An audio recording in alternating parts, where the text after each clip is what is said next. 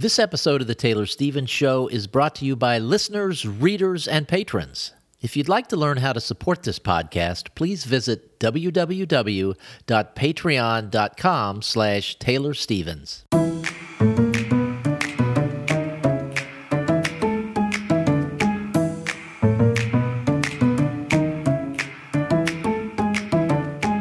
This is Taylor Stevens, the New York Times best-selling and award-winning author of kick-ass international thrillers, and this is The Taylor Stevens Show with my good friend Steve Campbell, where we are kicking writing in the butt, one word at a time.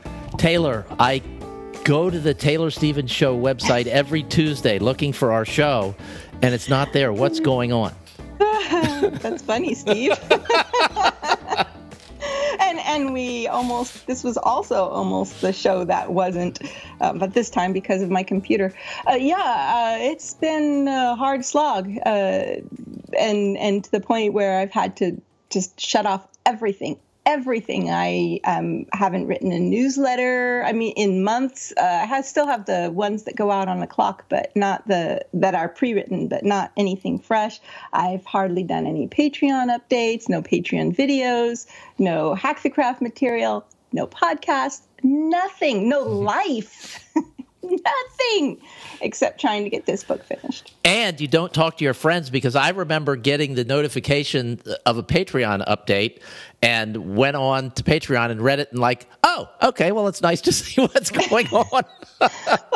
Normally we talk, you and I, right? Because we record. Yes, and I didn't have the nerve to interrupt you with Skype messages or anything and just kind of say, how's it going? I think I may have done that once in the course of the last extended period of time. Yeah, there's a few little tiny little things. But today, right before the show, Steve and I were talking, and we were like, how long has it actually been? And we realized it's been almost 2 months since we've had a decent conversation. That's how bad it's been. So, yeah.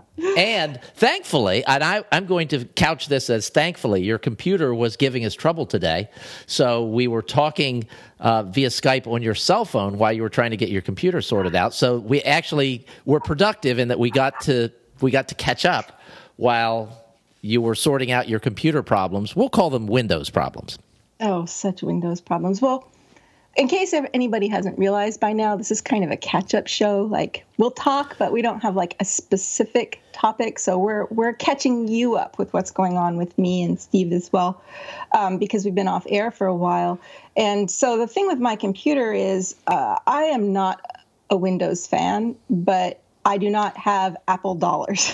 So yes, and the thing that's fun for me is every time I talk to her, and this happens, I just say, get a Mac, get a Mac, get a Mac, get a Mac, get a Mac. And I almost hope that she doesn't get a Mac, because if she does, she'll have to go through the learning curve that everyone does that gets a Mac, and she'll blame that on me. So I stopped with Windows 7. I know that eventually they're going to, we're getting to the point where they're going to stop maintaining it anymore, and it's not going to be safe to use. But I hated Windows 8. I abhor Windows 10, or it's the other way around. I abhorred Windows 8. I hate Windows 10. And I just do not want to upgrade because I don't want to have to get another Windows computer. And so I've been putting it off thinking, okay, well, I'll figure it out when I have time, and I've never had time. So I think my laptop is maybe 6 years old, which is old in computer years, but it wasn't a top-of-the-line machine when I bought it anyway. So it's gotten to the point now where I've stripped everything off it. I use it. I have another computer that's not hooked up to the internet that I'll run Windows on because, it's a separate thing. But this one, I've stripped everything off of it except for Word and email, basically, and it still chokes just trying to do that. And running Skype is just a nightmare. So we almost did not have a show today. And you know what's going through my mind as you're saying that is there are lots of very popular podcasts out there where they talk about the latest technology, and here we are talking about 6-year-old technology because that's the way we roll. Well, at least the way I roll. Steve, on the other hand, Steve's the one that makes this possible. I am not a big fan of technology change just because of all of the falderall that goes along with transferring data and doing everything. Even when it goes smoothly, it just seems like it's too much. So I have to really be I have to really need to upgrade before it's time to upgrade. So let's talk about some writing stuff. What was the reason for those people who didn't see this on Facebook or didn't see it on Patreon? What was the reason for you bunkering? I'm very, very behind on my deadline. And I had been waiting, like I had submitted an unfinished manuscript and had been waiting for feedback to find out, do they even want it? Like, what? I didn't know what the status of things were. So I was still working on it, but I wasn't working on it like hardcore because I didn't know. Like, maybe they didn't even want it anymore. And then I got a message basically saying, okay, can you commit to having it to us in like, I don't know, it was 3 weeks or something. Yeah, when you sent me the message basically saying, I'm going to disappear for a while, I think it was 19 days when you sent that message. And I'm like, oh my gosh, I know people who can write books in 19 days, and you're not one of them. No, I'm not. And when they said that, I wrote back and I said, I'm not going to make it. I was like, I might get close, but I'm not going to make it. And it was really stressing me out because not only did I know I wasn't going to make it, but it was supposed to go directly to copy editing. Like there wasn't even going to be an editorial process. And I knew that a lot of the material was not good. And I don't mean that in a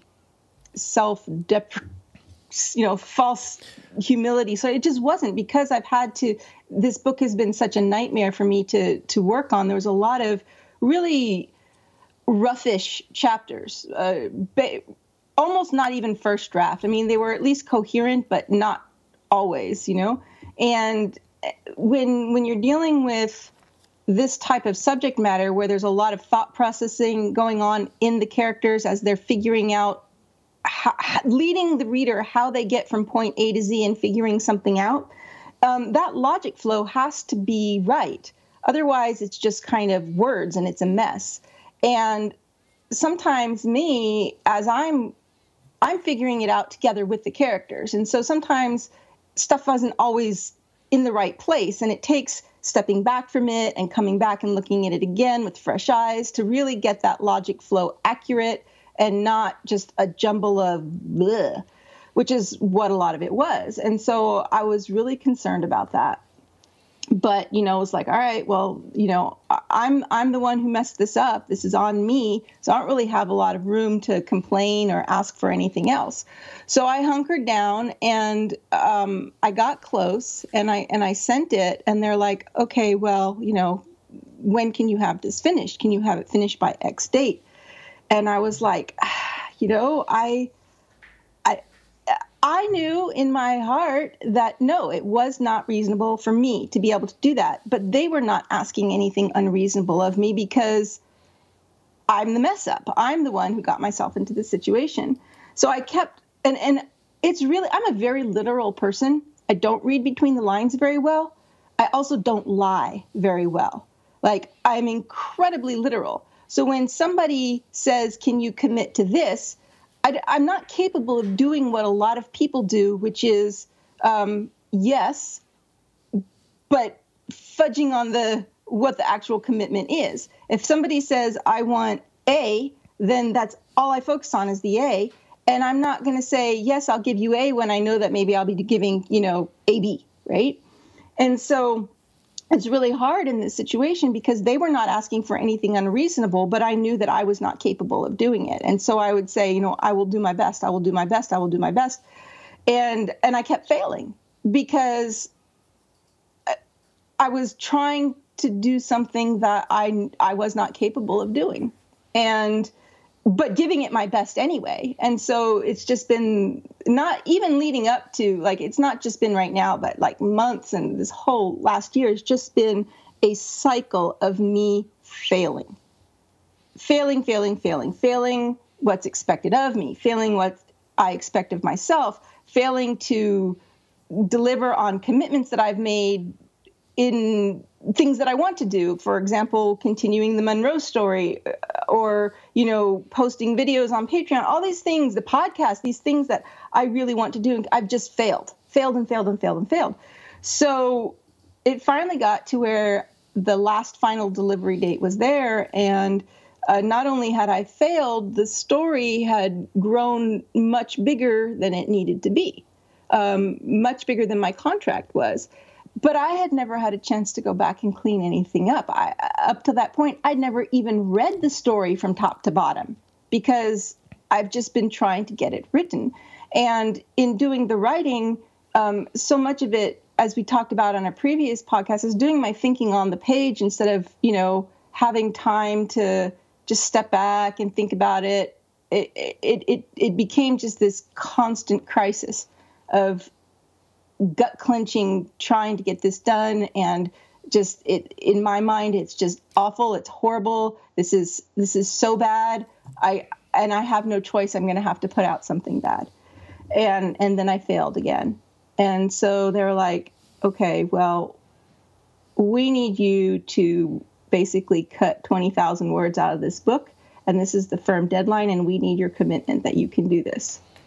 And I just kind of lost it at that point because it was like, I have to commit to something I don't know if I can do again. And so for a while there, it was really, really rough. I was not in a good place at all, mentally, emotionally. It was just sheer despondency of being a failure in everything, because this writing is taking up so much of my life that now I don't have time for real life anymore either. So not only am I failing at the thing that's consuming all my time, but I'm failing in normal everyday things like paying bills. Not because the money wasn't there to pay the bill, but because bills are getting lost in stacks of paper that I keep setting aside going, okay, as soon as this is done, I will deal with this. But the done keeps dragging out. And so life starts spinning into chaos too. And people in my life who need attention aren't getting attention. Just everything is falling apart. And then, here we need this by XYZ day, and now you need to cut out 20,000 words. So it was a really, really low point. But the upside of it is that having to go back and cut out 20,000 words means I got to go through the story, which I didn't think I was going to have a chance to do. So that's where I am right now in it, is I'm closing in very fast on this deadline that's coming up, where I have to have a complete, no exceptions, finished book that is cut down to a certain size. And when I first got that, I did not think that I was like, you're asking me to commit to something that I don't even know if I can do this. And I'm so tired of failing, and I don't, I've been so close to this thing for so long. I don't even know what end is up anymore. I don't know what's necessary. I don't know what needs to go or whatever. But as I've started going through it and being able to clean things up, I've eliminated a lot of bloat over things that I overwrote because I was trying to figure out the story as I went. And so I'm still not halfway through the cleanup process, but I'm in the worst of the cleanup process, because the further I got to the end, the closer I was to understanding the story, and so there wasn't as much overwriting. So right now I'm still I'm going back into the muddle. Now the story is not 100% written yet, but it's like 98% written. So I've got like 1.5 short chapters at the end that I still need to write, but they are sort of recap, just tying up loose ends, which is really different than scripting a fight scene or scripting people arguing with each other over really technical stuff, or, getting all. So it's not hard writing, but I felt that I would do a better job at it if I first had a chance to go through the story completely, to even revisit it, because some of these chapters I hadn't seen for, 8 or 9 months. And so, you forget sometimes. I mean, you remember the main things, but you forget small things that are in there. And I felt like by going through it all first and then writing the last little bit of it, I would do a better job at that last little bit. So I'm in the muddle still, and I'm still hunkered down and still shut off from the world. But I came up for a breather to at least record, say hi to everybody, put a note on Patreon, let people know what's going on. And then I'm going to go dive back down again and get this finished. And with that being said, we are going to record another episode after this. So we will be back next Tuesday as well. We'll have something for you next week. Yes. But we're going to record it in advance so that I can go back into the diving bell. All right. Now I'm curious, as you were describing this, how do you pick what you can remove? I mean, is it obvious as you're going through the story and understanding the complete story? Are you reading through and going, oh, this really isn't necessary? Because I know you're good at spotting stuff that's not necessary that other people write. I don't know if you're good at spotting stuff that's not necessary that you've written. So there, who knows? We'll find out. But what I'm trying to do, when I'm going through it, there's two different things. One is if I hit a spot that is just really hard to make work, to make it fit, to make it right, to make the logic flow and all of that, that's usually a clue to me to ask, well, does it need to be there? Because maybe instead of spending an hour trying to stitch something in, just take it out. And does the story still work? So part of it's that. Some of it's line, like the same kind of line editing we do on the Hack the Craft shows, where it just, if you do that cumulatively over, 400 pages, you're just automatically going to excise several thousand words. Some of it is redundancies, like where I forgot that something was mentioned to the degree that it was mentioned several chapters earlier. So instead of repeating something, it's one of the things we've talked about on these episodes of trying to keep all the material, whether it's characters' thoughts or description or whatever, in one place so that it doesn't start feeling like you're belaboring the point. So, I'll go down, I'll hit something, several chapters lower, and I'm like, okay, well, that we already touched on that earlier, so let's cut this out here and just get it all in one spot.